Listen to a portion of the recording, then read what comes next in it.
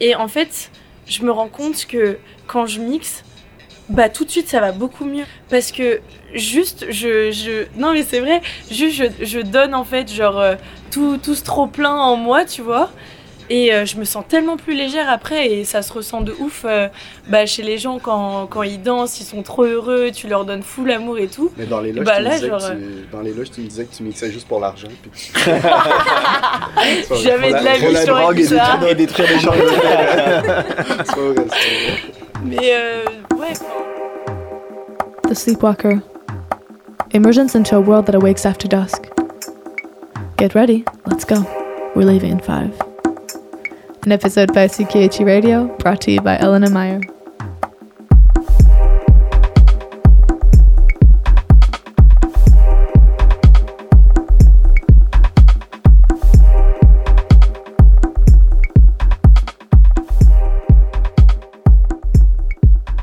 J'ai entendu que tu as commencé récemment, comment c'est pour toi? Ouais, c'est ça. Je etc. suis passionnée depuis vraiment toute jeune parce que ma mère, elle écoutait beaucoup de house. Du coup, ça m'a vraiment influencée dans mes styles musicaux. Ouais, elle écoutait beaucoup de house, de la techno, de tout ce que tu veux. Et du coup, ça m'a beaucoup influencée. Et j'ai toujours voulu le faire. Jusqu'à un moment où, pendant le confinement, je me suis dit, mais lance-toi en vrai. Et du coup, j'ai juste acheté des platines. Ouais, et après, j'ai demandé à un pote de me donner un cours. Et après, je me suis lancée chez moi dans ma cuisine. Et ensuite, j'ai vu tout le monde. Ouais, à Montréal. Okay. Et ensuite, j'ai vu tous mes potes qui étaient là en train de mixer l'été. Puis à une soirée, j'ai eu un déclic. Et depuis cette soirée-là, j'adore mixer. Et après, j'ai rencontré. Tom, il mixait déjà. On se connaissait déjà avant. Puis ensuite. Vous étiez rencontrés déjà à Montréal Ouais, c'est ça. D'amis en commun. Et tu lui as appris un peu ou comment ça se passe? En vrai, il m'apprend tous les jours. Quand on mixe, quoi, tu vois. Mais on s'est pas fait, ok, aujourd'hui, on va se donner un cours. Ouais. Tu vas m'apprendre et tout. Mais j'apprends sur le tas et c'est trop cool. Et du coup, tes first gigs, c'était ici? Ouais. Et c'était comment? C'était quoi ta première? La première soirée dans un vrai endroit, c'était pour Groovy Castle, là. Ouais. Et là, c'était... Ah, pour vrai? Ouais. Là, c'était vraiment la première fois où je mixais vraiment pour devant des gens. Genre autant de gens. Mixé un peu devant les copains aussi. Ouais, mais là, tu sais, c'était vraiment un événement, il y a genre un corporatif qui s'installe. C'est pas la même chose quand tu mixes en soirée avec tes potes et quand tu mixes en club. La première fois, genre là, t'as pas la même pression. Genre. Et elle a géré. Ça me passionne. What kind of styles do you go towards? C'est beaucoup de soulful house, disco house, funk house. J'adore. Après, j'aime beaucoup plein de sortes de musique, mais ce qui me définit vraiment le plus, ça serait le soulful house, disco house. Tout ce qui est solaire, en fait, j'adore. Ok. C'est solaire. Mais c'est impossible, genre, être indifférente devant toi, là. Parce que je trouve que ça, je trouve que c'est une différence qu'on voit souvent quand on est sur un dance floor puis c'est un DJ. Pas dépendamment, mais je trouve il y a comme une vibe qu'on peut ressentir chez le DJ. Souvent avec les gars, c'est souvent plus monotone. Pas hautain, mais comme très neutre. Puis la personne fait ses trucs, puis on porte attention à la musique. Puis chez les femmes, souvent, puis chez les non-binaires, des fois, il y a comme une extravagance qu'on peut aller voir de plus. Puis toi, tu l'as vraiment, puis genre... On dirait que c'est impossible d'être indifférent après là, quand on perd la mix. Je sais que c'est pas une entrevue, là, je veux pas la c'est quelque chose que je trouve d'autre avec ça. Non, mais t'as raison, parce que c'est vrai que c'est quand même très codifié le monde du DJing, et puis c'est très. Il y a beaucoup d'hommes qui le font. C'est très codifié? Ouais, Moi, j'ai entendu dans toutes les personnes à qui j'ai parlé avant, c'était au contraire, c'est très flexible, c'est. Dans l'authenticité, c'est très chill. Je sais pas, je trouve que justement chez les hommes, et après ça dépend des styles, mais tu sais, genre quand t'es un DJ techno par exemple, et que t'es un mec, souvent c'est genre, tu dois être habillé en noir et genre avoir le petit bonnet court, et puis. Mais c'est pas du coup la même. Je pense que. Mec du plateau, quoi. Ouais, un peu. Donc petite moustache. En fait, toi. C'est ce que j'allais dire. Non, ouais. Mais du coup, ça laisse une porte ouverte, justement, genre, comme tu dis, aux personnes non-binaires et aux femmes, parce qu'il y en a moins. Enfin, là, il y en a de plus en plus, mais il y en a eu pendant très longtemps, pas beaucoup. Et je pense que du coup, tu dois te différencier. Ou alors, t'as juste moins de références, donc tu peux faire ce que tu veux, en fait. Que je trouvais vraiment cool. Puis c'est juste aussi de plus partager. Il y a comme un informel souvent Puis il faut vraiment pas généraliser, mais il y a un informel souvent que c'est plus hautain, que tu vois que la personne fait ses trucs, surtout dans le monde du club, que le DJ est très cool avec ses amis, pas beaucoup de communication non verbale avec le crowd, tandis que souvent, ben, quand il y a plus d'extravagance, quand il y a plus de communication, puis que ça bouge plus derrière le bar, puis qu'on démontre que la personne qui mixe, elle aussi, a du plaisir. Elle aussi, genre, vit le même groove que toi, tu vis. Mais je trouve que cette communication-là, elle est rare. C'est pas tout le monde qui l'a, puis Perle l'a aussi. C'est ça qui est cool. C'est un autre aspect, là, que c'est pas juste mettre les chansons, là, sinon on ferait une playlist Spotify, puis on la mettrait devant.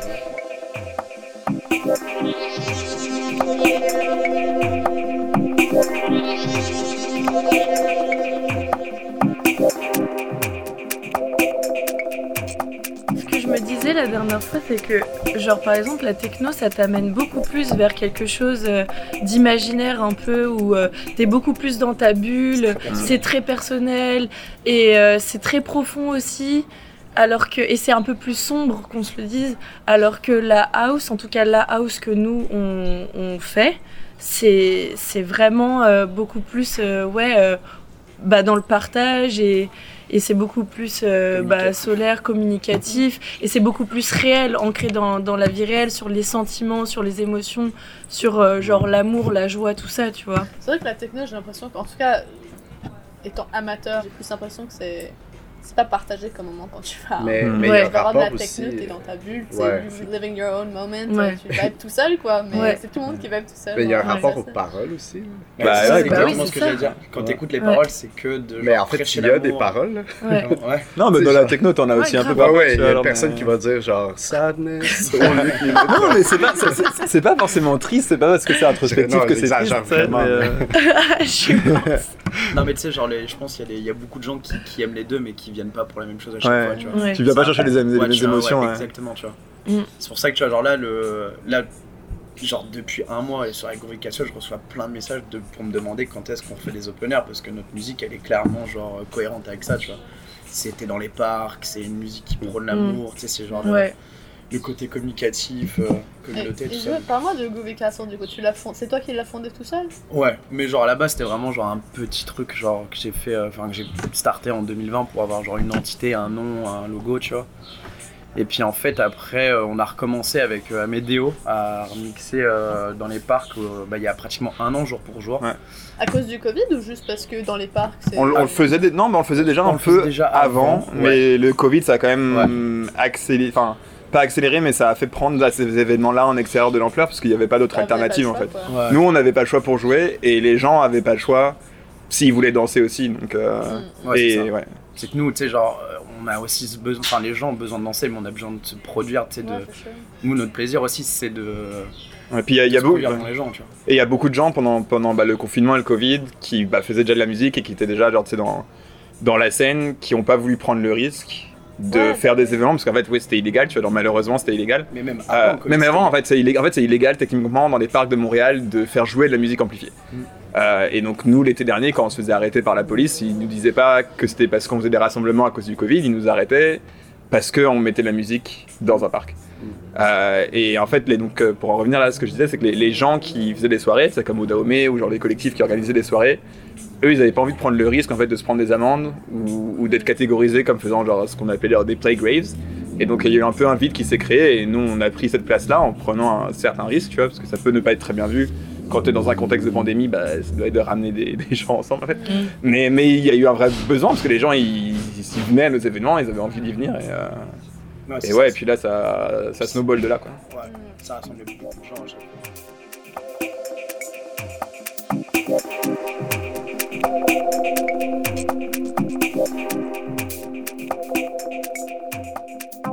Montréal c'est la ville parfaite justement pour ça en fait. Tu peux venir de nulle part et puis tu vois genre nous on est des Français, tu vois, genre c'est pas notre pays, on arrive. T'avais commencé en France ? Ouais. Et c'est différent à Montréal et à Tours du coup, c'est ça ? Ouais, moi j'ai commencé à Tours et j'avais mixé aussi un peu à Paris avec mes potes, mais genre ouais c'est complètement différent. Genre ici les gens sont beaucoup plus ouverts, tu vois. Genre en France si tu connais pas quelqu'un ou genre si tu viens pas, tu sais genre on n'a pas parlé de toi, genre t'es personne, tu vois. Mais après c'est qu'il y a tellement en fait de... Enfin, il y a trop de monde à Paris pour ça. Il y a trop de DJ et il y a déjà trop de public aussi. C'est genre c'est trop grand. Ah ouais c'est... Bah tu sais genre là où tu peux performer, où t'as la chance de te faire connaître, c'est à Paris, et puis c'est surbooké, quoi. Tu sais, genre, que ce soit techno, house, tu sais, genre, il y a déjà trop de monde, quoi. Puis en fait, il y a beaucoup trop de gens talentueux, tu vois. Je dis pas qu'ici, il y en a pas assez, tu vois, mais genre, tu sais, nous, c'est... Ça doit être, c'est sur un certain rapport aussi. Ils sont beaucoup plus, fait que t'as plus de personnes. Ouais, que ça. Justement, les clubs sont plus grands, ça manque d'endroits un peu petits, comme c'est par exemple le Barbossa. Et donc, en fait, si tu veux aller mixer dans un club, genre, le promoteur qui va te booker, il va vouloir que tu remplisses son club. Et c'est compliqué, tu sais, genre quand tu commences, tu peux ramener les 10-20 potes, bah tu vas pas remplir un club qui prend 400 personnes. Donc, ça c'est un autre débat, là, de voir les DJ comme des DJ ou comme des promoteurs. Puis ça fait reculer la culture énormément. Ouais, mais c'est le différentiel quand t'es beaucoup de DJ, c'est ça en fait, c'est comment est-ce que tu peux apporter à la soirée. Et pour le promoteur, c'est qui est-ce que tu vas ramener pour lui faire de l'argent. Mais c'est... Mais enfin, à Paris c'est comme ça, justement à Montréal ça n'est pas. À Montréal, ça dépend où, mais c'est énormément une grosse pression dans les clubs déjà.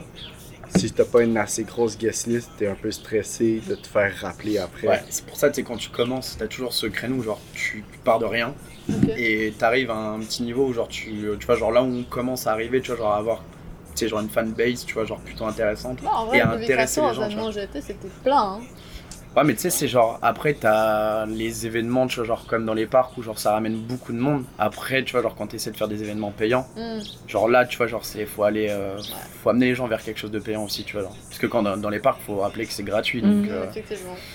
Puis dans le quad, c'est quand même beaucoup d'étudiants, donc tu sais, genre, qui n'ont pas forcément, genre, ni la culture, ni l'envie de mettre, tu sais, genre 20 ou 30 balles dans une place de concert. Donc, aussi, dans un parc, t'as pas un peu le. C'est très informel. Tu dois pas t'adapter à l'identité de la place où est-ce que tu exécutes ton art. Si je m'en vais mixer dans un bar sur Saint-Laurent, ça va être des gens qui vont dans des bars sur Saint-Laurent. Sans vouloir généraliser, il y en a qui vont s'adapter puis qui vont venir d'ailleurs. Si tu vas dans un bar dans le Vieux-Port, c'est des gens du Vieux-Port. Dans un parc, c'est tout le monde. Ouais, c'est vrai. Moi, les parcs, je vais pas là. Il y a personne qui se dit ça vraiment. Ça plaît à tout le monde. La nature, c'est tout. La nature, c'est tout le monde. Fait, je pense que c'est ça aussi qui a aidé à ce que les gens viennent. Ouais, ça c'était. Mais je me rappelle vraiment là. Genre, on faisait un B2B ensemble. Et on s'est genre baissé la tête, on s'est relevé la tête, puis moi je vois des vagues de gens. En plus c'était genre, on se connaissait pas vraiment, enfin c'est un peu comme ça qu'on s'est connus, tu vois, genre on a été tous les deux en back-to-back, en fait on a fait un événement l'année dernière, genre je me rappelle c'était le 4 juin, parce que c'était le jour où ils ont arrêté en fait le couvre-feu, et on s'est dit on va aller poser du son, et tu sais on voulait un truc pas typique mais tu sais qui changeait du parc Jeanne-Mance, et on s'est dit bah tiens on va aller au chalet du Montréal, et en fait je pense qu'il devait y avoir, sans mentir, genre 700 ou 800 personnes. Ah non, mais c'était abusé. C'était énorme. Et puis tu sais, comme il disait, genre, en fait, nous on arrivait, genre, il était quoi, 21h, 22h, donc tu sais, c'était peak time, c'était le moment où il y a le plus de monde. Et genre, on a commencé à mixer. En fait, on était tellement dans notre truc, et tu sais, on était à la hauteur des gens, donc on voyait pas. En fait, après, on est monté sur les tables, et genre, c'était. Tu voyais pas le bruit de la foule, quoi. Ça, c'est dans mes meilleurs souvenirs à vie. Là. Ah, je pense, vraiment. Je me rappelle, je faisais. Aujourd'hui, là, c'est mon meilleur gig à vie. Hein. Ouais, avec toi. Je faisais du porte-à-porte, genre pour Greenpeace. C'était le moins bon moment de ma vie. J'avais vraiment la tête dans le cul toute la journée. Puis là, c'était genre, bon, je vais aller mixer après. Puis c'était typique, genre, comme dans les films, là, de genre. Ok, c'est vraiment triste ce qui se passe en ce moment, j'aime vraiment pas ça. Puis je suis allé mixer, là, puis là, c'était genre, waouh, ok, l'euphorie. Puis là, genre, t'oublies tout, là, t'oublies vraiment, là, c'est l'adrénaline comme on parlait, là.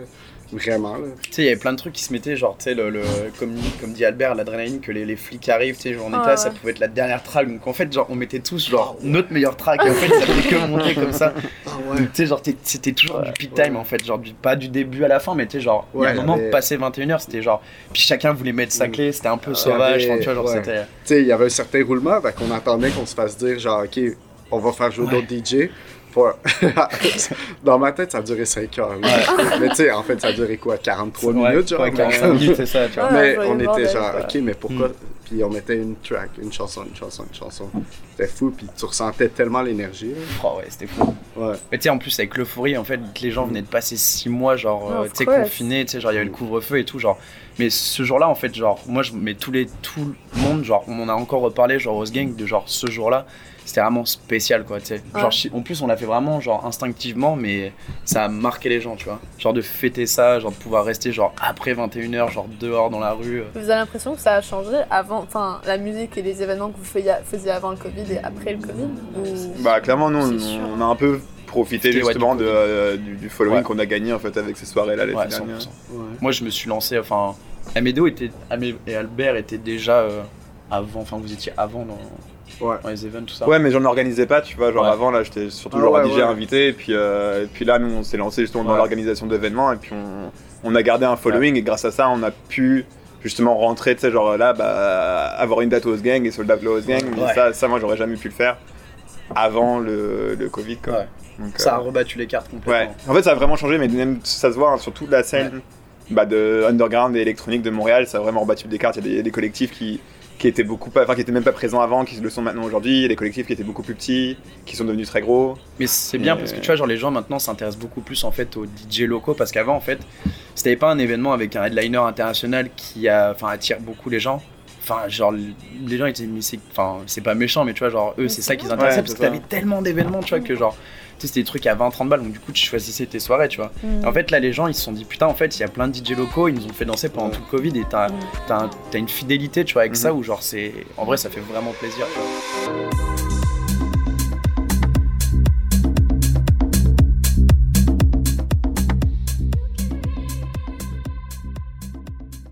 vois. Ça vous a apporté quoi de faire de la musique ? Moi, je dirais pas que ça m'a donné une raison de vivre, mais genre, c'est... Enfin, en vrai, quand je me suis retrouvé à 14-15 ans devant des platines la première fois que j'ai vu des gens danser, pas sur ma musique, mais la musique que je passais, tu sais, je me suis dit, c'est ça que j'ai envie de faire, tu vois. J'ai envie de voir ce sourire-là, genre, peut-être pas tous les jours, mais tu vois, genre, le plus possible, tu vois. Et tu sais, les gens se rendent pas trop compte parfois aussi genre, du temps que tu mets, genre, toi tout seul, tu sais, genre, à geeker les sons, à les diguer, tout ça. En fait, c'est des heures et des heures de travail pour, genre, tu sais, 1 heure devant les gens.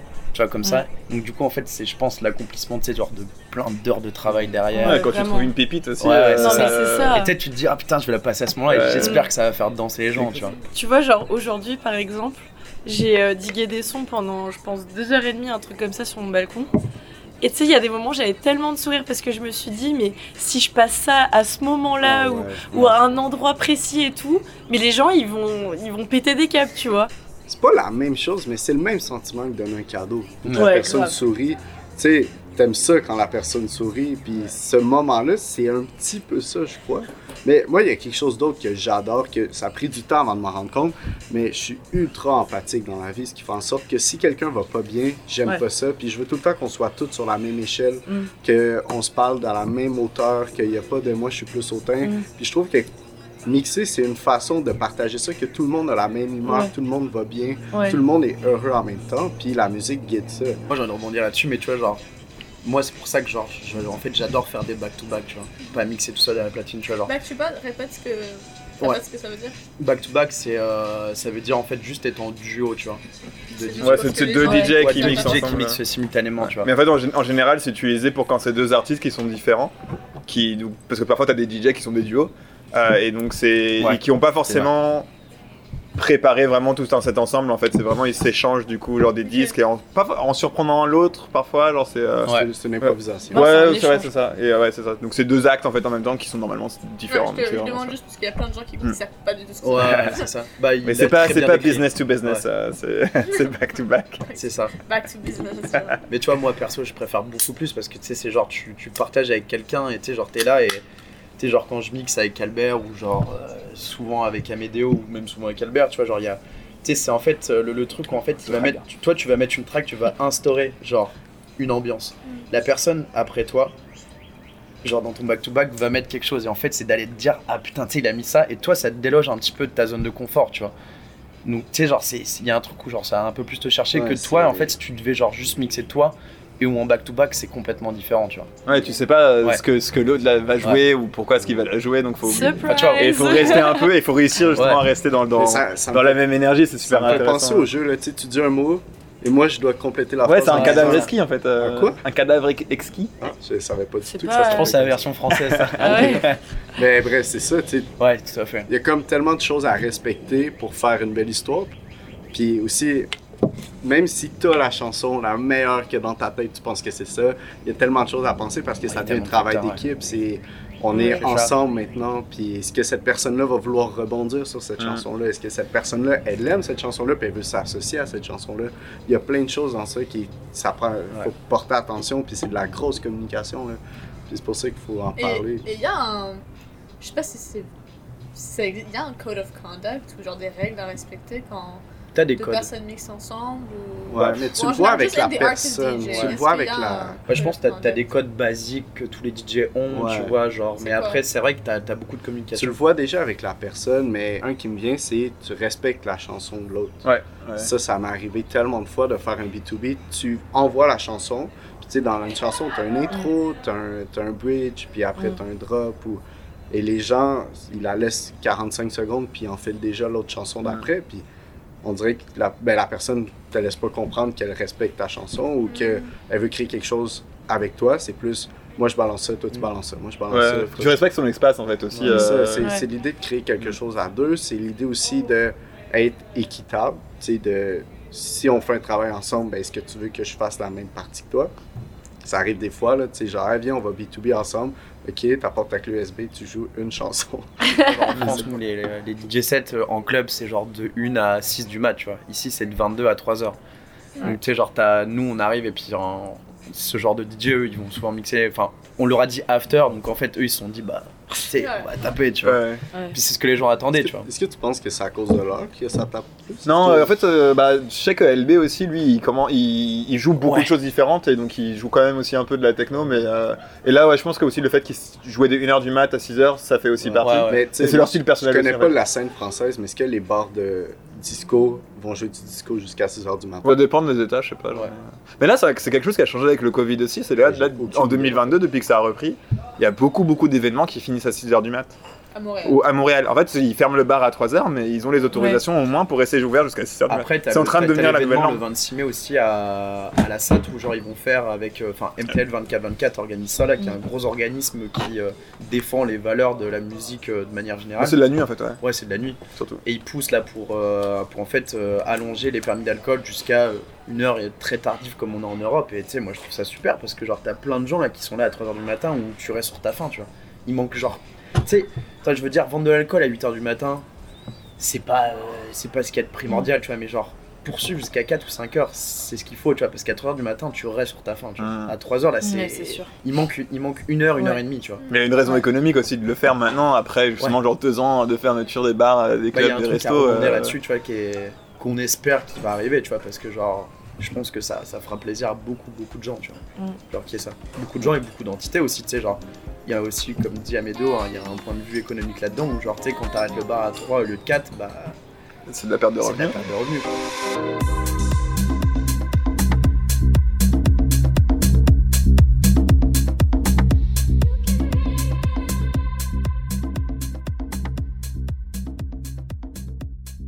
Moi, franchement, j'espère que ce sera une porte ouverte pour beaucoup d'événements après. Parce que même pour nous, tu vois, genre... c'est vrai que tu vois, genre, même si on fait des événements, après, genre, ce serait trop cool que genre, t'aies des places comme genre, pour en citer, tu sais, genre celles qui ferment à 3h, tu sais, comme Lost Game on a fait là, qu'on puisse continuer jusqu'à 4 ou 5, tu vois. C'est trop bien parce qu'on peut inviter plus de DJ, plus de monde, tu sais, genre, nous après se faire un peu plus d'argent pour justement réinvestir dans d'autres soirées, enfin, tu vois, genre, tout le monde pourrait y gagner, tu vois, genre, vraiment. Il n'y a aucun inconvénient dans cette histoire à fermer plus tard, quoi. Mais je pense aussi que le fait que la permis d'alcool s'étire un peu plus tard, les gens seront moins pressés de boire, donc vont mieux consommer. Bah oui, c'est sûr. Parce que on entend tous, là, il reste juste 30 minutes pour commander des trucs, les gens commandent plein de trucs, parce qu'il y en a aussi qui boivent comme pour aller oublier certains trucs, pour changer d'esprit, d'état d'âme. Fait qu'ils voient ça un peu comme une course, si ça termine à 3, mais si c'est plus tard, ben, les gens prennent le temps, puis il y a moins cette pression-là. Parce que ça reste qu'on est quand même... Tu sais, socialement, on a tellement d'interactions sociales partout en ce moment que c'est pour ça qu'on arrive très très tard dans les bars. Là, on n'a pas besoin, c'est pas comme en 1980 où parler au téléphone c'était une belle discussion pour nous, puis c'était une belle relation. Là, maintenant, on est tellement captivés à chaque moment que j'arrive à 10h, à 1h du matin, je sais mes amis sont où, je sais ils font quoi, je sais ils sont avec qui parce que j'ai leur localisation, parce que j'ai vu les stories. Je suis moins pressé de parler, de communiquer, puis de me réunir avec eux. Fait, je pense que ça aussi, toute cette pression-là qui va être vraiment plus sur le tard, qui va être moins grosse, vu que ça va être plus sur le tard qu'on va arrêter de boire. Mais je pense que ça va être vraiment bon. Puis c'est toujours bon pour la culture, ça, à mon avis. Là. Plus de temps de musique. Ouais. C'est aussi bien pour nous que pour les gens sur des genres.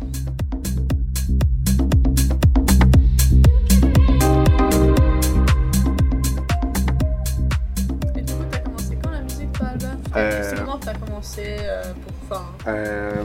Comment j'ai commencé? Ben, ça, je l'ai su beaucoup trop tard, sachant que je faisais déjà ça, mais ma demi-sœur, j'ai vécu avec le copain de ma mère, l'ex-copain de ma mère, mais qui était son copain à l'époque, et lui avait une fille plus vieille, que lorsque moi j'avais 16 ans, elle avait 20 ans, et elle était DJ. Moi, j'habitais à Trois-Rivières à l'époque, qui est une ville entre Québec et Montréal, et cette ville-là, c'est vraiment une drôle de ville, parce que je pense que c'est la ville avec le plus de boîtes puis de restaurants par habitant, genre.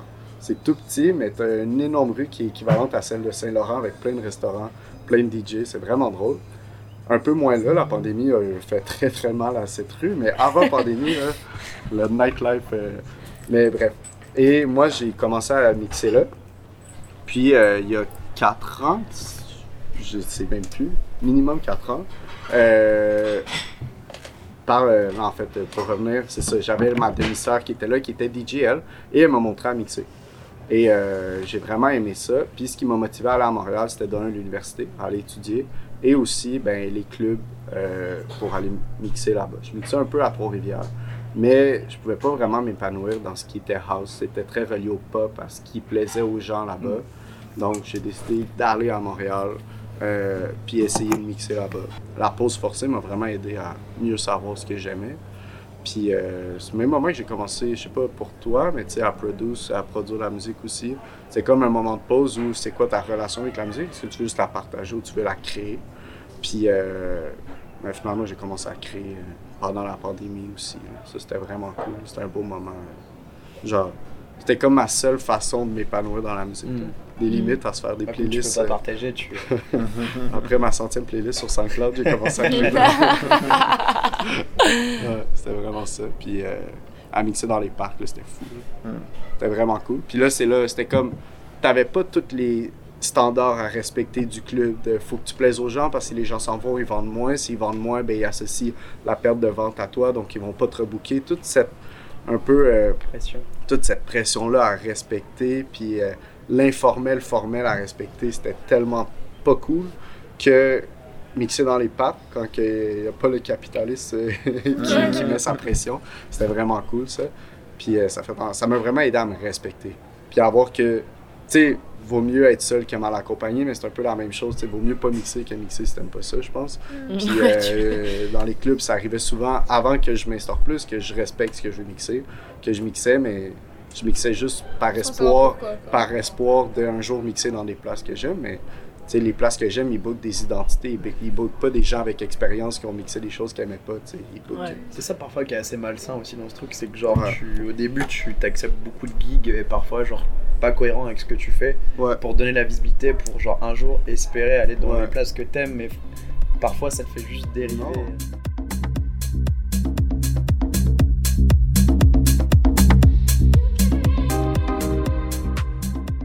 Si tu vois qu'il y a une crowd qui capte pas en gros la house que tu fais, are you gonna adapt to them? Du coup tu vas changer ce que tu fais ou tu vas continuer ce que tu fais? Moi je vais continuer ce que je fais, mais genre la plupart du temps après je te dis ça, c'est quand il y avait je me rappelle même plus c'est relatif au contexte. Ouais, c'est ça, il y a plein de trucs, tu vois. Mais t'es censé aussi t'adapter un peu aussi en tant que DJ. Oui, c'est ça, tu vois, genre, faut pas non plus être genre, tu sais, bête et méchant, tu vois, c'est mon truc, tu vois, c'est que genre, il y a un peu, tu sais, faut que t'aies aussi un spectre assez large pour arriver à capter un petit peu les gens, tu vois. Bah, c'est genre, ouais, le terme vraiment, genre, c'est read the crowd. Ouais, c'est ça. C'est ça aussi, une qualité le DJ à soit avoir, intelligent pour genre adapter aussi sa musique avec ce qu'il aime, tu vois. Mais même dans le même genre, hein, même si t'es dans une soirée house et que tu mixes de la house et tu te rends compte que genre le type de house que tu passes, où c'est les tracks que les gens ont pas forcément envie d'entendre à ce moment-là, Ouais, c'est ça. ou qui savent pas qu'ils ont envie d'attendre en fait, tu vois. Genre, Ouais, il y a ça, il y a ce gamble-là.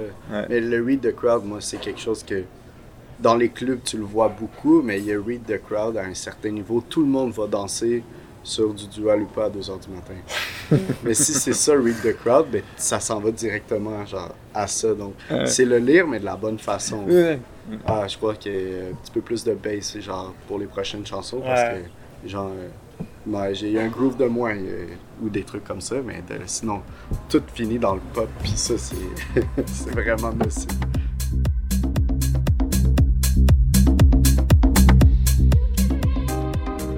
Vous mixez avec des vinyles, vous mixez avec quoi?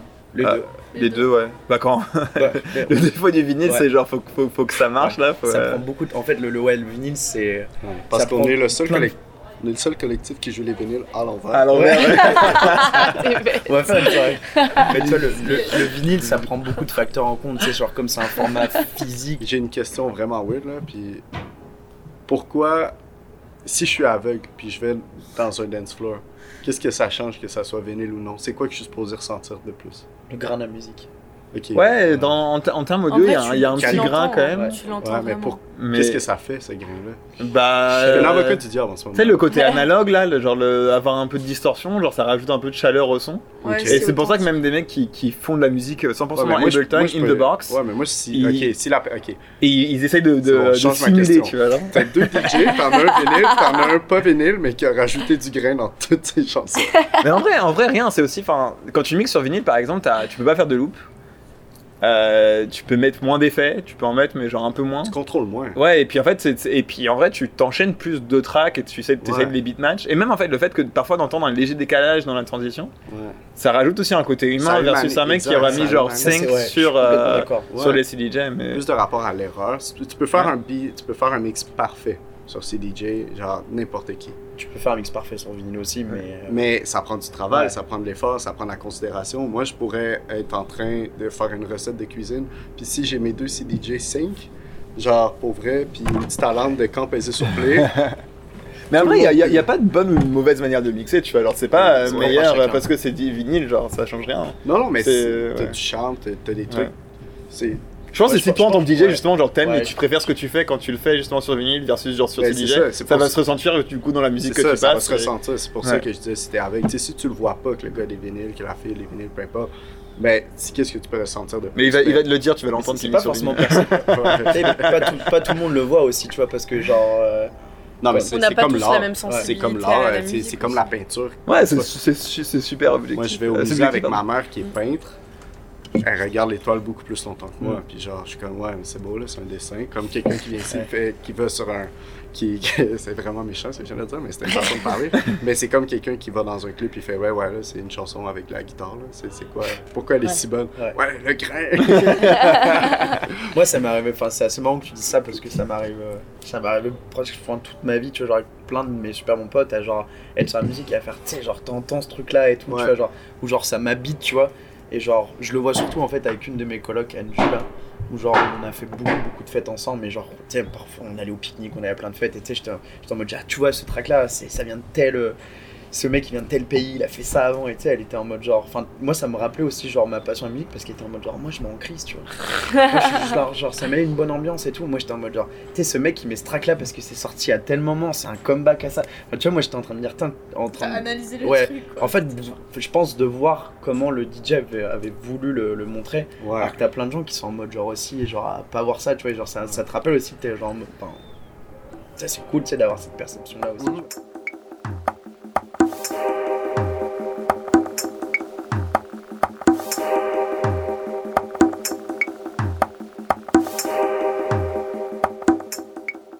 Je trouve qu'il y a un truc aussi important à comprendre la musique, c'est que tout le monde ne peut pas aimer ce que tu fais, tu vois. Mm. Moi, ça m'arrivait souvent à des gens qui étaient en mode genre, ouais, c'était cool, tu vois, alors que toi, t'as pris trop ton kiff, et des gens étaient en mode genre, ah, c'est incroyable, alors que genre, t'as pas pris trop ton pied. Et c'est genre juste, tu sais, genre, ça, parce que ça peut te mettre beaucoup de doutes aussi, enfin, tu sais, je parle pour beaucoup de gens, tu vois, mais genre, où genre les gens faut faire abstraction des critiques, tu vois, genre de genre, enfin je le vois aussi en organisant des soirées, tu vois, genre les gens ils sont en mode genre c'est long la file, c'est long comme ça, alors qu'ils se rendent pas compte que genre ça fait fucking 3 mois que tu travailles sur ça, tu sais, genre ou tout ça. Ouais. Donc tu sais, genre Il y a des choses hors de ton contrôle aussi. Comment? Il y a des choses qui sont hors de ton contrôle. Ouais, c'est ça, Bah tu ouais, vois, c'est mais ça. tu vois, genre je sais plus où j'en étais, mais genre de faire abstraction, enfin Ouais. ça, tu vois, genre Faut juste... pas que tu le fasses que pour l'approbation. Il y Ouais. a beaucoup de choses qu'on Ouais, fait pour c'est l'approbation ça. sans s'en rendre compte, là. Commençant par souvent comment on Parce que c'est s'habille. cool dans la musique aussi, tu sais, genre tu fais un art qui est très visible et genre Mhm. où les émotions sont très fortes et en fait genre c'est les gens vont être là genre c'est incroyable et tu reçois beaucoup d'amour et en fait quand tu reçois un peu moins c'est là où tu sais, c'est là où faut pas se dire ah qu'est-ce que j'ai fait de mal. Ouais. Moi ça m'est arrivé quand j'étais ado, tu vois, genre bah bien sûr tu en as moins confiance en soi Ouais, et puis tu sais genre les gens étaient en mode genre tu sais ouais il y a un moment où c'était un peu moins bien et t'es en mode non mais genre tu remets J'ai tout fait ton quoi truc en question. Mmh. En fait tu remets tout, tu vois, genre alors que t'es en mode genre juste bah tu sais tout le monde ne peut pas aimer ce que tu fais, Ouais. tu vois. La première fois que j'ai mixé, il y a genre, je mixais à Trois-Rivières. La première fois que j'ai mixé, il y avait une super belle scène quand même. Ça s'appelait le bar L'Embuscade. Puis là, tu pouvais mettre du house quand même, tu sais, tu pouvais, mais c'était pas autant réceptif. Puis, mais bref, c'est là que j'ai commencé. Puis j'avais fait mon set, je l'avais super bien préparé. Puis j'étais comme prêt, je mixais 2 heures. Et c'était rempli, mais j'étais ultra critique. J'étais genre, je veux que les gens aiment ça. Puis c'était vraiment ma motivation sans m'en rendre compte. Puis t'étais critique avec toi-même. hein. Ouais. Et là, je termine mon set, puis là, je monte en haut, je vais ranger mes trucs, il est 3 h du matin, puis il y avait le patron qui était un monsieur comme de 50 quelques années, qui avait aucune idée de ce qu'un DJ fait, qui était juste là, s'occupait du bar, puis il fumait son joint, puis j'étais comme, ouais, je pense que ça s'est mal passé, puis il me dit, il me demande pourquoi, puis je dis, ben, je sais pas, je pense que les gens ont pas aimé ça, puis c'était ça mon inquiétude, puis il a dit, ben, peu importe ce que tu fais, il y en a 33% qui vont pas aimer, il y en a 33% qui vont aimer, puis il y en a 33% qui se rappellent même pas de ça. Puis j'ai genre fait, puis là, après, il m'a comme dit, si toi t'as aimé ça, c'est tant mieux. Mais c'est fucking vrai. Ouais, Mais puis c'est fucking vrai. ça a guidé vraiment beaucoup, tu sais, à la base, si moi j'aime pas ça, je saurais jamais si tous les gens aimaient ça. Ouais. Puis c'est pas parce que t'as reçu 3 DM que 100% des Ouais. gens ont aimé ça. Fait qu'il faut plus que tu te poses la question après. Ouais. Puis au final, pour revenir à si tu penses que tout le monde a aimé ça mais que t'as pas aimé, t'es pas gagnant non plus.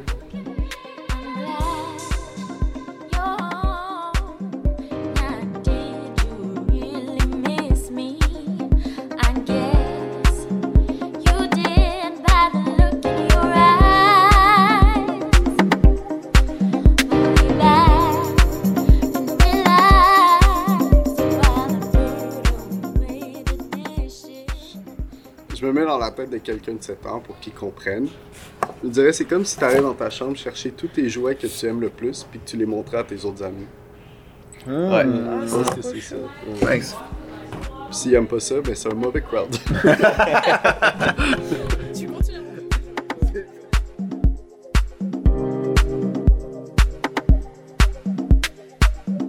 This was the third out of a series of episodes about what goes down after dusk, brought to you by LNF or CKMT Radio. A big thanks again to Pal, Tug, Albert, and Emily. I'd like to add that the soundtrack of this episode was produced by Soundcrate and Hey Albert. Thanks for listening and take it easy, everybody.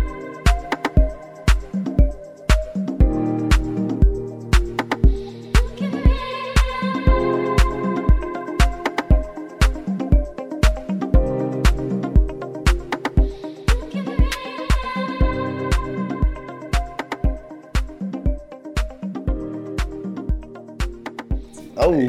Ouais. Mais c'était vraiment honteux, là. On connaissait pas les règles. C'est genre, faut que tu fasses 3 pas Mais- avec le truc et tout. Non, Ultimate Frisbee, il y a beaucoup de règlements. Là. Ouais. Ouais, vraiment, genre. Nous, on jouait ça, je me rappelle, au lycée en France et tout là. Ouais. Mais c'est sportif, genre tu suis vraiment. Ah non, c'est mais- juste, Mais moi, genre, je te carbote. jure, genre, ça goûtait les toasts, genre, tu sais, t'es comme... Genre, en j'ai vraiment, genre, hey, pour vrai, j'ai le bras engourdi. Genre, genre, tu sais, tu respires pis ça fait mal, pis c'est pas normal. Ah, c'est cardio quoi. Ouais, pis là, genre, j'étais comme, je suis le seul, pis on se regardait tous, genre, non, pis j'étais comme, hey, on rotationne, tout le monde fait comme, non, Non. tu restes. C'était genre, fuck. Mais c'est des joueurs de foot ou de Ouais, soccer ouais, avec qui foot américain. Genre. Ah ouais, mais c'est normal alors, parce que c'est Ouais, pas parce forcément que- super cardio ça genre. Ben, c'est pas le même type, là. C'est Ouais. vraiment comme, tu cours 4 secondes, C'est ça, t'arrêtes. c'est ça. Tu cours 4 secondes, t'arrêtes. Mais non, je joue au foot. J'ai jamais joué au foot de ma vie. J'ai jamais joué au frisbee. J'ai joué au frisbee, mais plus jeune, genre. Et là, j'étais comme, Ouais, là, C'est un autre niveau. là, je me Ah, rattrape. c'est sérieux. Où en fait, c'est une revue sportive. Ouais, non, mais c'est c'est un ça. segway parce que tu vois, genre le C'est frisbee, sûr. il a la forme. C'est sûr d'un qu'il y a- muscle. Putain. Après une saison, j'ai compris, je vais plus arriver au match en fumant la cigarette. Déjà là, je fumerai pas avant mes parties. Ça va.